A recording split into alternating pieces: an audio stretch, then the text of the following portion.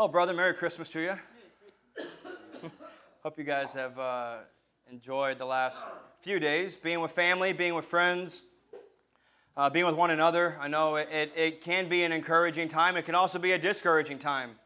I know some of you don't have family in town, or you're here by yourself or whatnot, but I do hope that you have at least had some ample time in the last few days to dwell upon Christ, to dwell upon why we celebrate Christmas, the birth of the Savior into the world, to come and to save His people from their sins, and to renew all things, brethren. That's the joy and the hope of the incarnation of Christ that we repeated and confess in the Apostles' Creed. He's come, brethren, He's come. This season in this time of year in the church is often called the season of Advent. And I know that many of you maybe don't know what that is. I was talking with my wife, and she asked me, what does Advent mean? And I said, that's a good question. I just looked it up about a week ago, and I didn't know either. And then, because I didn't actually know. I've known the church has celebrated Advent. That's typically the 4 Sundays leading up into Christmas. And what Advent just simply means is the coming of, the arrival of someone of royalty. And so obviously talking about the advent of Christ, this season in the church, we celebrate the coming of Jesus Christ, coming to the world, and also the second coming. That's what the church has typically done. Spent a couple weeks focusing on the incarnation, God becoming man in Christ, and then a couple weeks on the second coming, that we look forward to Christ when He comes after He has put all His enemies underneath His feet, and He hands the kingdom over to the Father at the end, as we read in 1 Corinthians chapter 15. And brethren, for us as Christians, Christ coming into the world is monumental, brethren. If Christ did not come and save us, we'd still be dead in our sin. If Christ did not come and rise again from the dead, then our faith is in vain, brethren. This is important for us, and we ought to think about it. We ought to dwell upon it. Jesus Christ came to save sinners, you and I. And brethren, for us, also, we look forward to Christ coming again.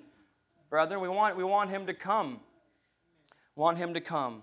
And brethren, in Advent, we celebrate the arrival of the Creator of the world, to come and put the world back together. I mean, we sang that song, "Is all creation groaning?" It is. It is, brethren. Does the world feel broken to you? It is. And that's what God has done in Christ. He has come to repair and to put the world back in order. To repair it from the damage of sin, brethren, to purge it from evil, and to establish peace. And Advent, brethren, should comfort us. It should comfort us because the promise of peace and restoration to the world is one that will happen. Christ has promised it. The Lord has promised peace. That should comfort us. It should also encourage us, brethren, to persevere in times of evil, in times of injustice, knowing that God will rout the wicked from the earth. He will, brethren, He will establish righteousness in the world. We saw that in Isaiah chapter 9. And brethren, God is so zealously determined to do this that He has sent His own Son into the world to accomplish it. As we read in that passage in Isaiah chapter 9, that the zeal of the Lord of hosts will do it. He will, brethren. He will. And that ought to encourage us to persevere. Brethren, typically in Advent celebrations, and obviously we don't do this here, but you'll find is lighting of candles. Anyone ever seen that before? Yeah? All right. And so that's just something traditionally that the church has done. There's nothing in of itself wrong with that, or we shouldn't necessarily do that or whatnot. But I think light for us and that picture is a good reminder of us of Christ. And speaking of Christ, light is a symbolic picture that we ought to think and meditate upon. Brethren, the Scriptures say this, that God is light. He is light, church. That in in John, we read that John the Baptist bore witness to the light. That's Christ. We're going to look at that later. Jesus said in John chapter 8, I am the light of the world. And also we see that it is appropriate for us to celebrate the arrival of the light of the world this time of year, not because Christ was born on Christmas, brethren. Everyone knows that. But something that we ought to think about is that the winter solstice is typically this time of year. It was on December 21st. And what that typically means in the northern hemisphere, that the winter solstice is the longest time of night. It's the longest night of the year, the darkest day of the year. So it would be appropriate for us as believers to celebrate the light, the true light, coming into the world in the darkest day, brethren. In the darkest day. To celebrate Christ in the deep darkness, coming to shine light into the world. And brethren, listen, in the Bible, you have a sharp contrast. You have a sharp contrast between darkness and light. And these are two metaphors, these two concepts that we see them all over the Scripture, and they're important. Darkness speaks of death. It's death. You read there in Psalm 23 that though I walk through the valley of the shadow of death, or you can translate that deep darkness, I will fear no evil, for you are with me. Separation from God, death. Speaks of bondage. Brethren, bondage, being in a prison cell. Prisons back in biblical times were not like our prisons today. They weren't well lit. Where were they? They were down in the deep dungeon where it was gloomy and dark and cold. It's a picture of bondage. It's a picture of judgment. Yahweh says that He casts the wicked into deep darkness. Nahum chapter 1 verse 8. Also in Isaiah chapter 8. Speaks of trouble and depression. You see that in the book of Job. Job talks a lot about being in the darkness, being in just trouble and depression and anguish. And we hear it today. When someone says he is in a dark place or I'm in a dark place, we just say that off the cusp, but there's something behind that, right? I mean, you're not in a good place. If you see someone like that, or you say that about somebody, or you yourself say that is not a good place to be in, brethren, when you hear of someone being in a place of darkness. Speaks of evil and wickedness. In Luke 22:53, Jesus is speaking. He's speaking to the Pharisees and the scribes, and He tells them, this is your hour, the power of darkness, when they come and arrest Him. And it's in that time that they beat Christ. They spit upon Him. They mock Him. They put a robe on Him. Hail, King of the Jews! Smack Him in the face while He's blindfolded. Wickedness, brethren. The darkness speaks of evil and wickedness. And in contrast to that, light. Light in the Bible speaks of the dawning of a new day, of life, of hope, of joy. You read it in Malachi chapter 4, verse 2, that the Messiah, the Son of Righteousness, will shine. The Son, S-U-N. The Son of Righteousness will shine and bring healing in its wings. Speaking of the Messiah, speaks of salvation and deliverance. We know that verse, Psalm 30, verse 5. Weeping may tarry for the night, but joy comes when? In the morning. In the morning. Salvation and deliverance. It's a reversal. Weeping in the night, joy in the morning, darkness and light, brethren. We see it also in Exodus 14. Yahweh saves His people out of Egypt, crosses them through the Red Sea. And then the Lord judges the Egyptians. And guess when He does that? Right at the dawn of the morning. Those Egyptians are drowned in the sea. God's people are delivered. Salvation comes for the people of God. We read in Psalm chapter 46, verse 5, that God will help her, the city of God, His people, when morning dawns. Though the earth give way and the mountains be cast into the midst of the sea, brethren, the city of God, His people, we are helped when morning dawns. Speaks of deliverance, speaks of vindication. Brethren, when did Jesus Christ rise from the dead on the third day? What time of day, brethren? At the dawning of a new day. At the sunrise, Christ rises from the dead, bringing life, a new creation, hope into the world, brethren. Light speaks of this, the dawning of the new day. And all this to say, brethren, we long for it, do we not? We long for the light of Christ to permeate the world, to give life to those sitting in darkness, to renew the world. Brethren, we long for the gospel of God to shine, like we sang that song. We almost sang it today, but we sang it last week. On the gloomy hills of darkness. Isn't that not our hope? Isn't that not what we long for, brethren? That the light of Christ would shine. Brethren, that it would shine in Las Vegas, that it would shine in our families, brethren, that it would shine among the nations, in our neighborhood. Is that not why we're here? That's what we live for. To bring the light of Christ into dark places, what we hope for, brethren. And make no mistake about it, that light will permeate the whole world. It will cover it, brethren. It will cover it. So this morning, I've entitled this sermon, The Great Light of Advent. The Great Light of Advent. We're going to look at three things this morning. We're going to look at the promise of the great light of Advent. We're going to look at the fulfillment, number two, of the great light of Advent, and the continuing of the great light of Advent. So flip over to Isaiah chapter 9. Isaiah chapter 9.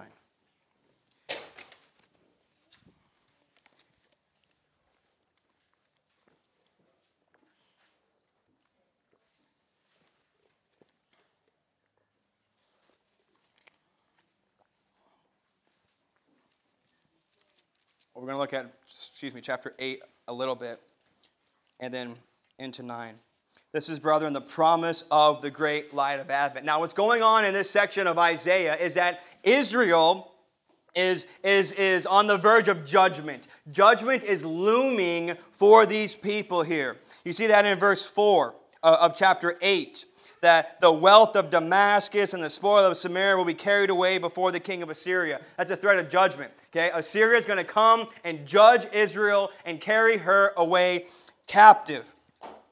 And we see in verses 5 and following, you look at verse 6 there, because this people has refused the water of Shiloah that flowed gently, and they rejoice in Rezin, the son of Remaliah.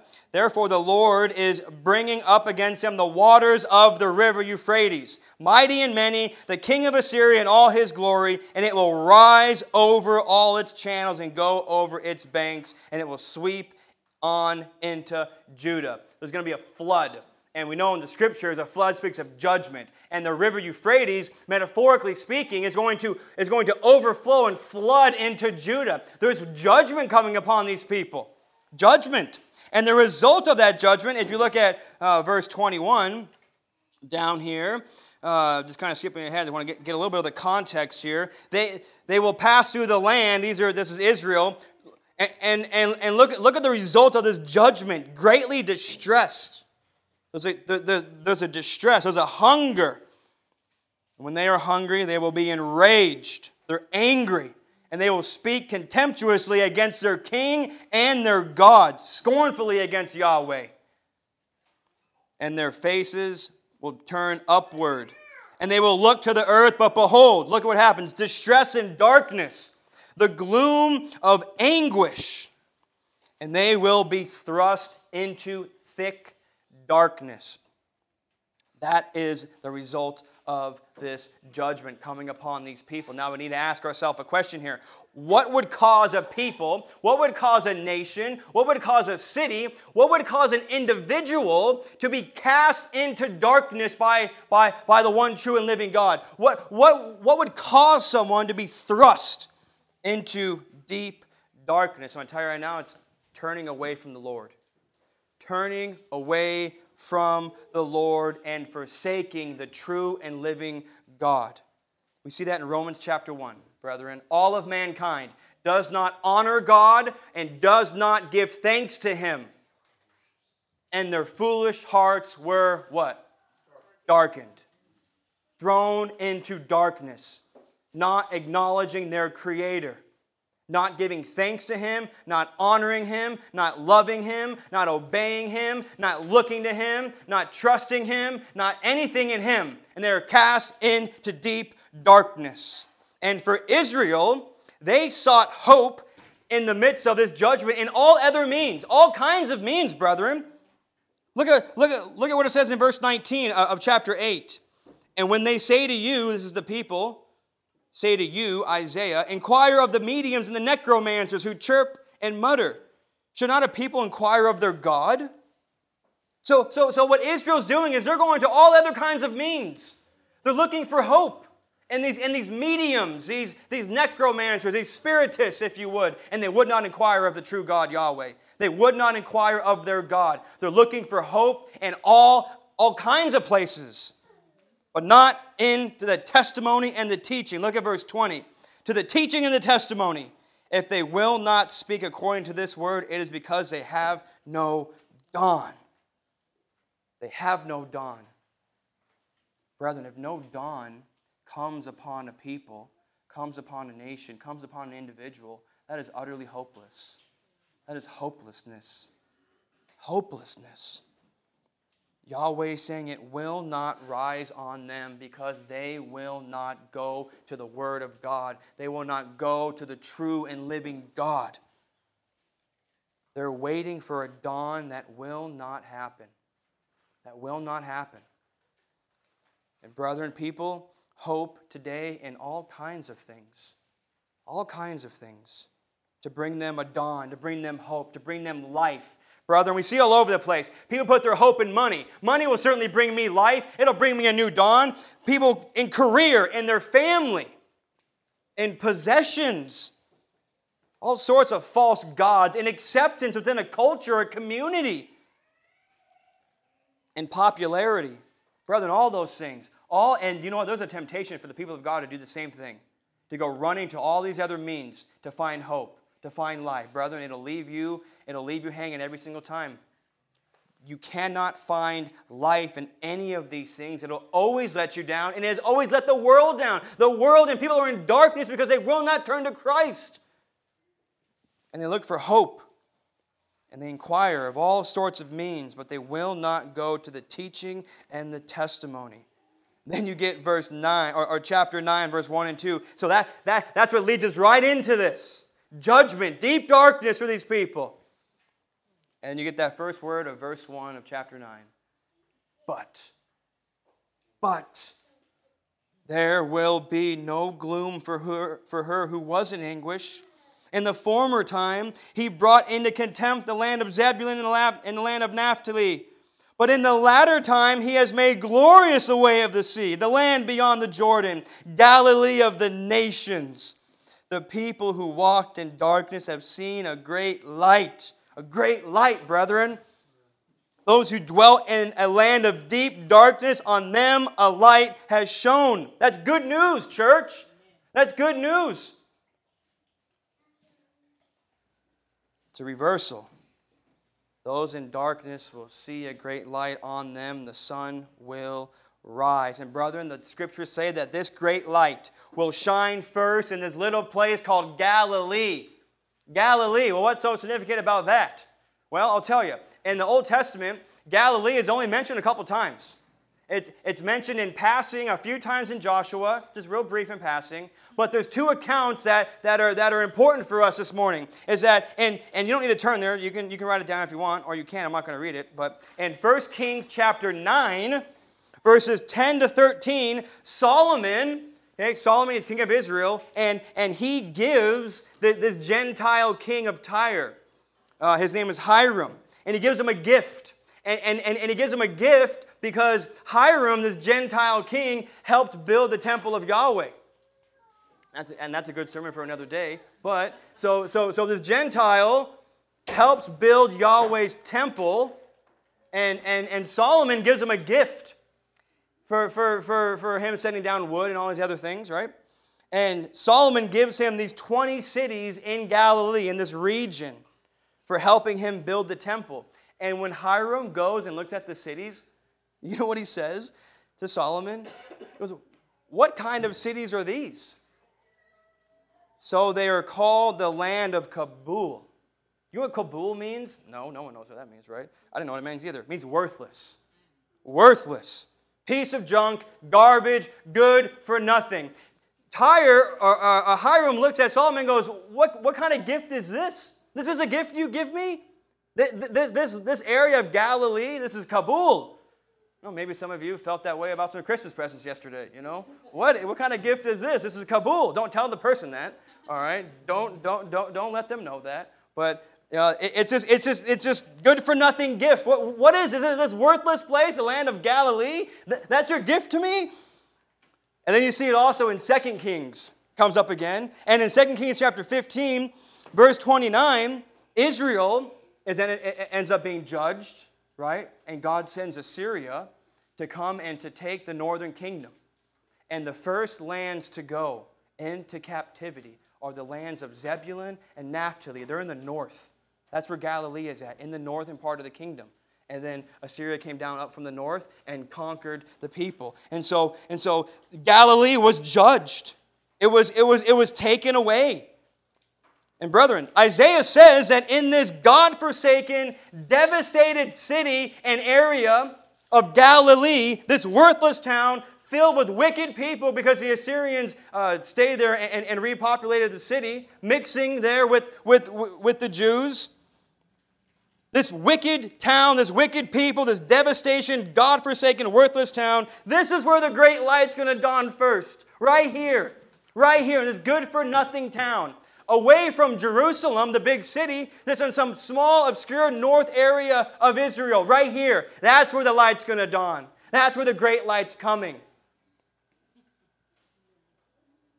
And brethren, Isaiah says that this great light is coming, and it will shine through a child for us. Verse 6, a child born to us, a son given to us. And this son, this great light is going to come, and he's going to rule, and he's going to have all authority from heaven and on earth. All of it. It'll belong to him. It'll belong to him, and he will be called Wonderful Counselor. He will have divine wisdom, brethren. He will be called Mighty God. He will be a warrior defending his people, judging the wicked and casting them out. He will be called Everlasting Father. He will be like a father who cares for his own, tenderly leading them. As you fathers in here lead your households and care for your children, Christ is going to come and shepherd his people, provide for them, love them, nurture them. He's everlasting, brethren. He has no beginning. He has no end. He's from ancient days. This is no mere human king. This is no Hezekiah. This is no just Josiah. Amen?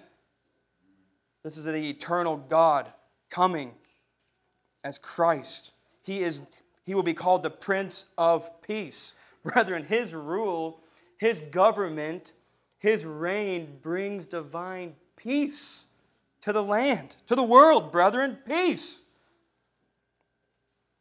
And in his rule, you see there in verse 3, it's going to bring joy. Joy. You have increased the joy. It's going to bring a freeing of oppression. You see that there in verse 4. And his rule, brethren, is going to increase. And peace will increase more and more and more. Just as the Scriptures say, the zeal of the Lord of hosts will do this. Brethren, there is no one more determined to make things right in this world than God himself. No one, brethren. He himself will do it. And that is the promise. That's the promise. That this worthless town, that this world will not be left in darkness forever. A great light is going to burst forth into the world. Now we're going to look at the fulfillment of that great light. Look to Matthew chapter 4 with me.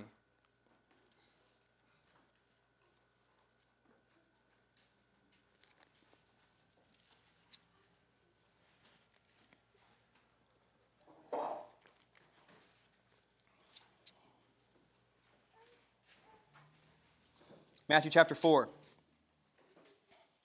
It's right there, brethren. I read it in the New Testament reading. Verse 12, now when he heard that John had been arrested, Jesus, he withdrew into Galilee. And leaving Nazareth, he went and lived in Capernaum by the sea, in the territory of Zebulun and Naphtali, so that what was spoken by the prophet Isaiah might be fulfilled. The land of Zebulun and the land of Naphtali, the way of the sea, beyond the Jordan, Galilee of the Gentiles, the people dwelling in darkness, have seen a great light. For those dwelling in the region and shadow of death, on them a light has dawned. And Christ came and he began to preach right there. Repent, for the kingdom of heaven is at hand. Brethren, Matthew tells us that Isaiah's prophecy pointed to, it was fulfilled in Christ. It pointed right to Him. Here He is. He's the one. He's the one it pointed to. Jesus is the great light of Advent. He is the one, brethren, who brings a new day. He is the one who brings hope. He's the one who brings life into the world. He is the one who is making all things new. And brethren, this light first dawned in Galilee, and this is where Jesus began His ministry, right here. Purposefully, He went right here to Galilee and began His ministry. And in that, Galilee saw the great light, who is Christ. And brethren, the Scriptures testify that Jesus is the great light. He is the light, brethren. You look at the birth of Christ back in Luke chapter 1 and 2. You can turn over there with me. And the birth of John the Baptist. Keep your finger there in Matthew chapter 4. We're coming back there. Luke 1. Jesus is the great light. Luke chapter 1, verses 76 and 79. Remember that this is the announcement of John the Baptist's birth to a barren Elizabeth. And Zechariah, his dad, was 67 of chapter 1 of Luke, filled with the Holy Spirit and prophesied, saying, look what he said in 68, "Blessed be the Lord, the God of Israel, who has visited us and redeemed His people." He's visited. That's an advent. He's come. He's come. He's arrived. He has come to visit and to redeem His people. And then look at what he says in verse 76, talking to John, about John. "And you, child," his son, "will be called the prophet of the Most High. For you," this is John, "will go before the Lord, Christ, to prepare His ways, to give knowledge of salvation to His people and the forgiveness of their sins, because of the tender mercy of our God, whereby the sunrise shall visit us from on high, to give light to those who sit in darkness and in the shadow of death, to guide our feet into the way of peace." There He is, brethren, Christ, dawning on a new day. Look at chapter 2. This is Simeon. Simeon, he holds little baby Jesus in his arms. And he's filled with the Holy Spirit. He's a righteous and upright man. And they bring Christ to the temple. And he holds Christ. And look at what he says. Verse 28. "He took Him up in His arms and blessed God and said, Lord, now You are letting Your servant depart in peace, according to Your word. For my eyes have seen Your salvation." He's holding Christ. His eyes have seen the salvation of the world, "that You have prepared in the presence of all peoples a light for revelation to the Gentiles and for glory to Your people Israel." Brethren, that's good news. That is Christ. Look over to John. John chapter 1. It's a couple pages over. Again, Scripture testifies that Christ is the great light. Look at John chapter 1. Starting in verse 1. "In the beginning was the Word, and the Word was with God, and the Word was God. He was in the beginning with God. All things were made through Him," that's the Word, "and without Him was not anything made that was made. In Him," that's the Word, Christ, "was life, and the life was the light of men. The light shines in the darkness, and the darkness has not overcome it. There was a man sent from God whose name was John, and he came as a witness to bear witness about the light, that all might believe through him. He was not the light, but he came to bear witness about the light." Verse 9, "The true light, which gives light to everyone, was coming into the world." Brethren, this is Christ. Christ is the light. In Him was life. He is the light of men. Christ comes and He shines in the darkness, and the darkness does not overcome it. It does not. It does not. And John came to bear witness about the light. And then verse 9, "The true light." The true light, brethren, which gives light to everyone, was coming into the world. The world, the cosmos, the world. Now listen to me, this is important. Jesus, as the true light, comes and He shines into the world, and that light now shines on everyone. Now listen, the light used to be hidden in the Old Testament. It used to be hidden. It was hidden in the tabernacle, and it was hidden in the temple, in the lampstand.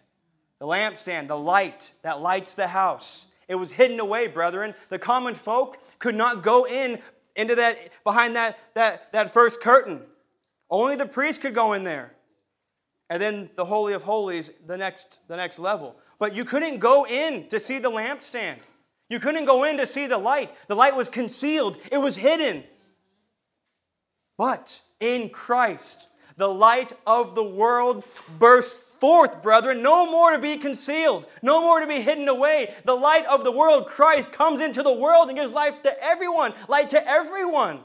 No more to be concealed, brethren. Bursting forth. Bursting forth out of the tabernacle. Bursting forth out of the temple.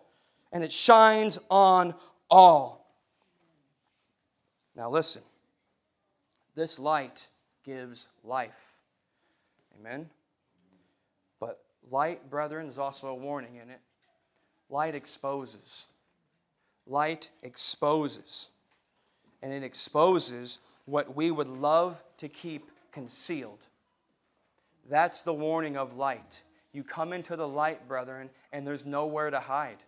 There's nowhere to hide. It exposes what you want most to keep concealed. And this is what Jesus says in John chapter 3, verse 19, 2 pages over. Remember, we love John 3:16. Everyone loves John 3:16, amen? Heard a good sermon on that once, amen? But brethren, listen, you got to go to the next verse. What's the next verse say, right? Heard a good sermon on that one too, 3:17. But brethren, you got to keep going, right? And people don't keep reading past verse 16. Look at verse 18. Whoever believes in Him, Christ, is not condemned. But whoever does not believe is condemned already. Why? Because he has not believed in the name of the only Son of God. Verse 19, listen. And this is the judgment. The light has come into the world, and people loved the darkness rather than the light, because their works were evil. For everyone who does wicked things hates the light, and does not come into the light, lest his works should be exposed. But whoever does what is true comes to the light, so that it may be clearly seen that his works have been carried out in God. Brethren, light is uncomfortable. It's uncomfortable and it's threatening. And it exposes. And when light exposes people, brethren, they feel ashamed. There's an ashamed feeling when you come into the light. When you come into the light, brethren, it feels like death. It feels like death. And you want to run and hide, just like Adam and Eve, and grab for your fig leaves and hide from God. That's what the world does. Because they're exposed before a holy God. And listen, this is why people do not go to a church that preaches the Bible. They don't want to talk about the Scriptures. They don't want to talk about the gospel. This is why your unbelieving family can't stand you. They don't want to talk to you. They hate Christians. They don't want to come to your church. Why? Lest their deeds be exposed, brethren. That's why the light exposes the darkness. Makes us uncomfortable. It makes us feel ashamed, and them ashamed, the world ashamed. And people would rather stay in the darkness than come into the light and feel like death. To be exposed and naked before a holy God with nothing to hide, nowhere to hide. But they have to come into the light so that the darkness would be overcome. Brethren, there is life in the light, and the world needs to know that. You've got to come into the light. It'll feel like death. It'll feel like death.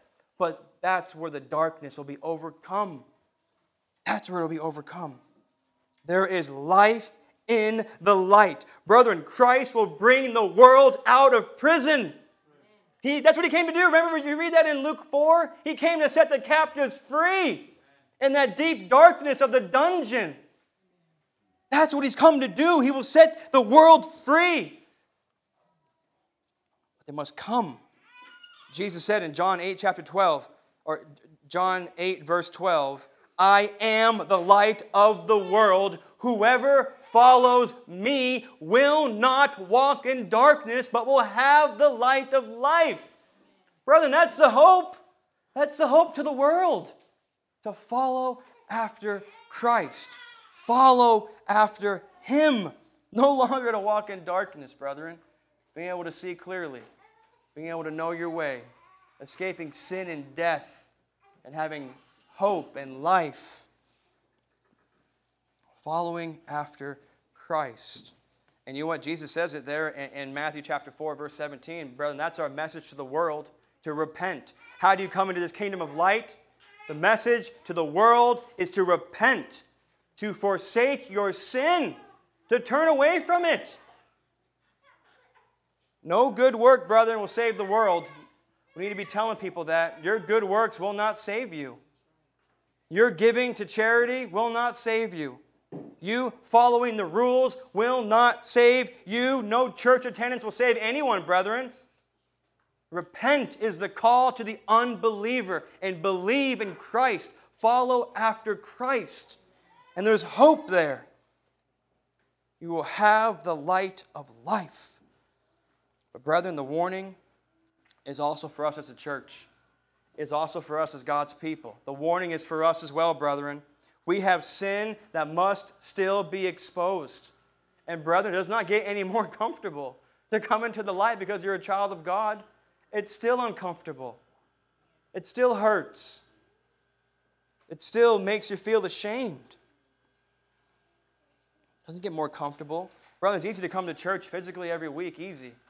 But it's easier to hide spiritually. To hide.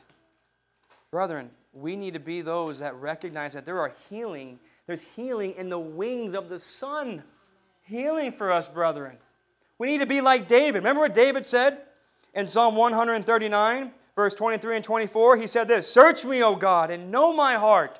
Try me and know my thoughts, and see if there be any grievous way in me, and lead me in the life everlasting.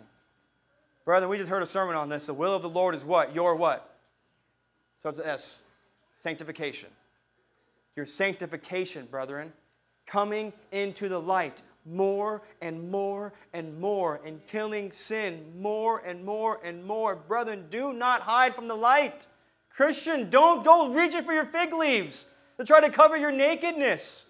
Christ has covered you. He has come and died for you. He's risen for your justification. Don't hide from the light, church. Don't make excuses for your sins. Come and be exposed and forsake them as we are conformed more and more into the image of Christ. Now, let's go back over to Matthew 4.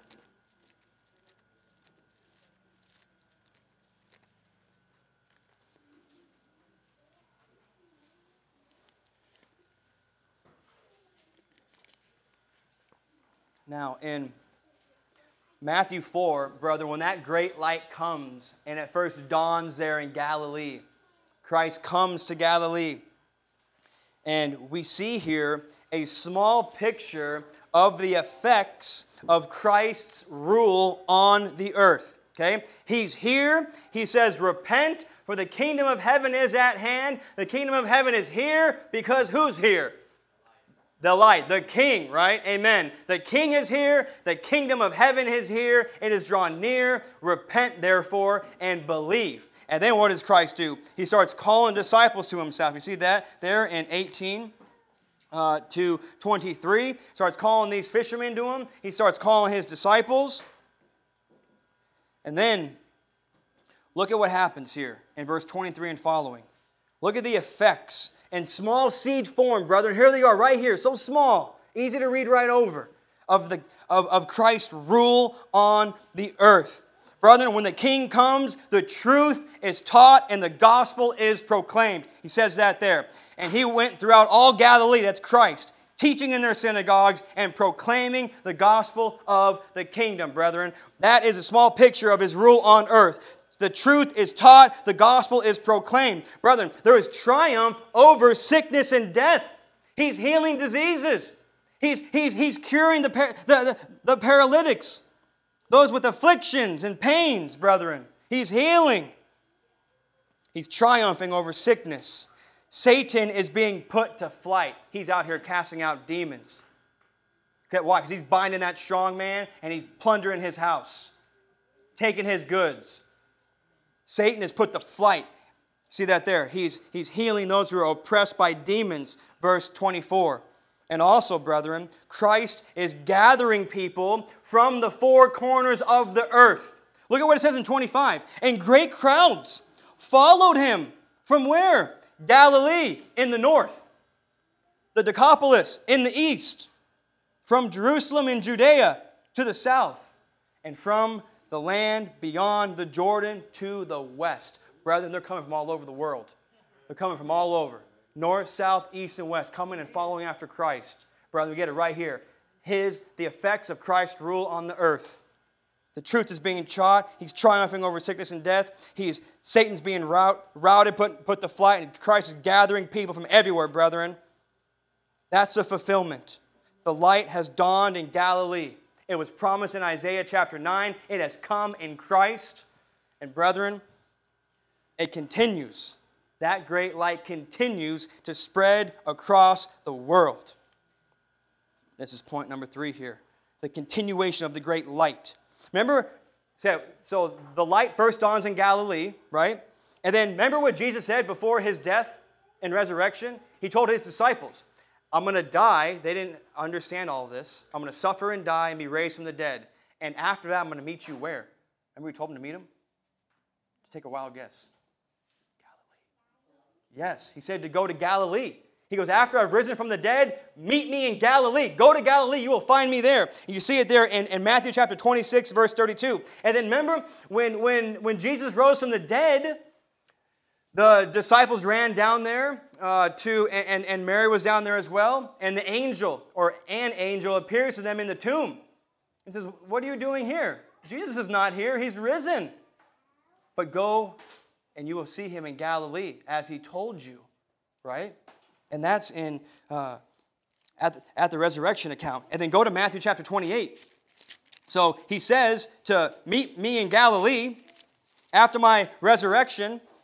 And you see in the Great Commission, now we love verse 18, 19, and 20, right? We love the Great Commission. That's good. Amen. Love the Great Commission. But brethren, there's good things right before the Great Commission. Look at what he says in verse 16 of Matthew chapter 28. Now the 11 disciples went to where? Galilee, to the mountain to which Jesus had directed them. When they saw him, they worshiped him. But some doubted. And Jesus, came and said to them, all authority in heaven and on earth has been given to me. Go therefore and make disciples of all nations, baptizing them in the name of the Father and of the Son and of the Holy Spirit, teaching them to observe all I have commanded you. And behold, I am with you always to the end of the age. Brethren, it's in Galilee that Jesus' ministry first dawned. That's where the light dawned. And brethren, it's from Galilee that Christ commissions the church to go into the world. To go into the world and bring the gospel. To make disciples of all nations. And he says, I will be with you always to the end of the age. Brethren, every time the church goes out, it is another advent of Christ. It's a continuation of the great light of Advent. Christ is with us always. So when we go out into the darkness, brethren, Christ is going out into the darkness. It's a continuation. You follow me there? You see what I'm saying? It's happening repeatedly. It continues on. Christ is with us in His Spirit, in the Spirit of God. So when the church goes, Christ goes. It's another Advent, brethren. It continues. He goes with us. He goes with you. As you shine light into the darkness. He comes and He comes and He comes, brethren. And the darkness does not overcome it. And Paul, I think, picks this up in Acts chapter 13. So flip over there with me. Acts chapter 13.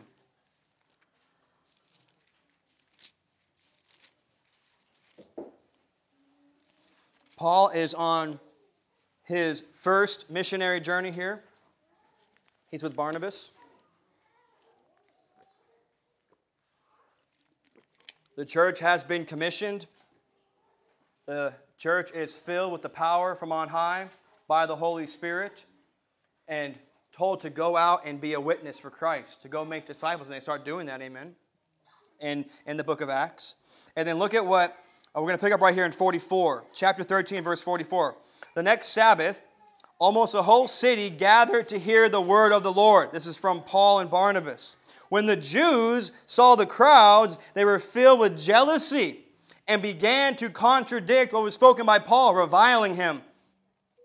And Paul and Barnabas spoke out boldly, saying, it was necessary that the word of God be spoken to you first, since you thrust it aside and judge yourselves unworthy of eternal life. Behold, we are turning to the Gentiles. And look what he says in 47.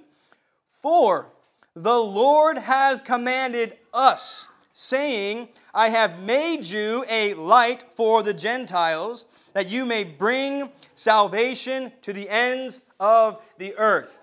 Okay, now I'm going to try this cross-reference thing one more time. All right? Who's got a cross-reference right there? Right at the very beginning of that little quote. That's a quote from the Old Testament. There we go, 49:6. Yes.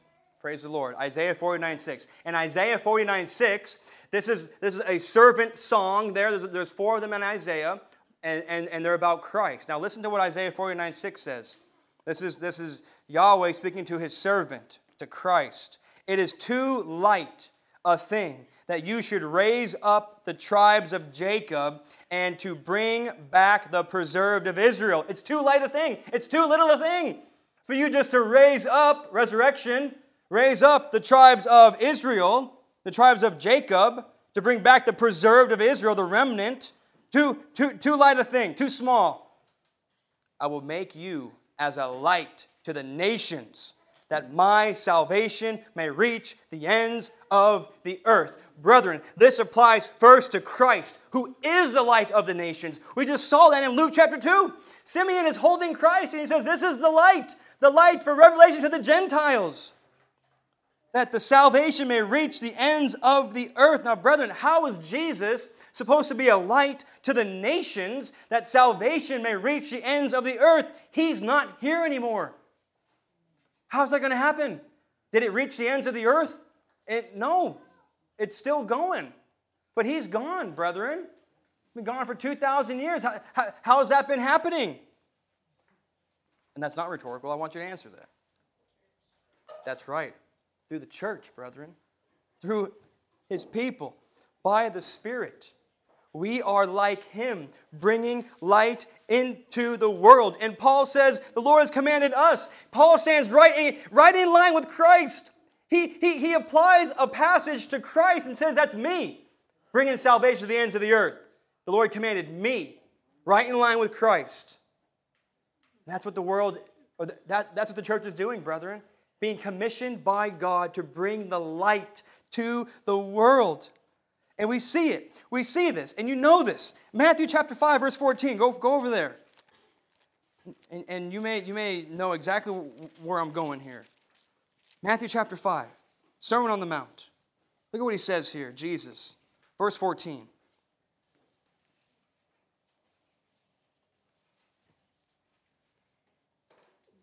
He says, you are the light of the world. A city set on a hill cannot be hidden. Nor do people light a lamp and put it under a basket, but on a stand. And it gives light to all in the house. In the same way, let your light shine before others, so that, this is the purpose, brethren, so that they may see your good works and give glory to your Father who is in heaven. Brethren, when he says you're the light of the world, that's plural. This is talking about community. You all are the community of disciples. You are the light of the world. You are a city set upon a hill, raised up as a beacon of light to the world. Brethren, that imagery recalls Isaiah 2, where on Zion, the city Jerusalem, up on a hill, is a beacon of hope to the nations, and the nations stream into her, glorifying the Father. But brethren, it's no mere Jerusalem. It's the new Jerusalem, the church. Brethren, the church is the new Jerusalem, is the true Jerusalem, the true Zion. And the nations, brethren, with that city, the church, set upon a hill, the nations are going to flow into her, glorifying the Father. And that's what Jesus says right here. To give glory to your Father who is in heaven. Brethren, we're to let our light shine, that the world would see our good works, brethren. It happens through the good works of God's people. This is how this works, brethren. It's through our good works, through our worship, through the offering of our lives as a living sacrifice, holy and acceptable to God. It is through speaking forth the gospel to our neighbors and our co-workers and our loved ones and our friends. It is through loving the poor and helping the weak, brethren. It's through reaching out, planting churches, missions, all of it. These are our good works. Brethren, if we cease to do good works, it's like putting a basket over our light. And the sad reality is, brethren, Christians and churches do that today, do they not? They cease to do good works. And in that, they put a basket on the lamp. And the light does not shine, brethren. They have no impact in the world, no impact in the community. Brethren, there's no other alternative. There's none. We, brethren, the church, the called out ones, we are the light of the world. And that's how the light of Christ is going to go to the world, brethren. It's not going to happen through the Red Cross. It's not going to happen through charities. It's not going to happen through sports teams, giving out bikes to little kids, or handing out turkeys in a drive-through line. That's not how it's going to happen, brethren. It's going to happen through the church. It's the church which shines the true light. The true light, brethren, through the church. Brethren, it's the church of the living God that brings the light into the world. To those sitting in darkness, that God's salvation may reach the ends of the world. The ends of the world. Brethren, I want that to encourage you and to spur you on. To spur you on to love and good works. To love and good works. Because when the world sees your good works, they will give glory to our Father who is in heaven. Brethren, the great light of Christ was promised. The great light of Advent came. And brethren, it continues. It continues through the church as we go out. Christ is with us always, brethren, to the end of the age. May we give ourselves, brethren, give ourselves to bring this light of Christ, to bring the gospel to those who are sitting in darkness. Brethren, the light will permeate the world. It will all be lit, brethren. The zeal of the Lord of hosts will do it. Let's pray.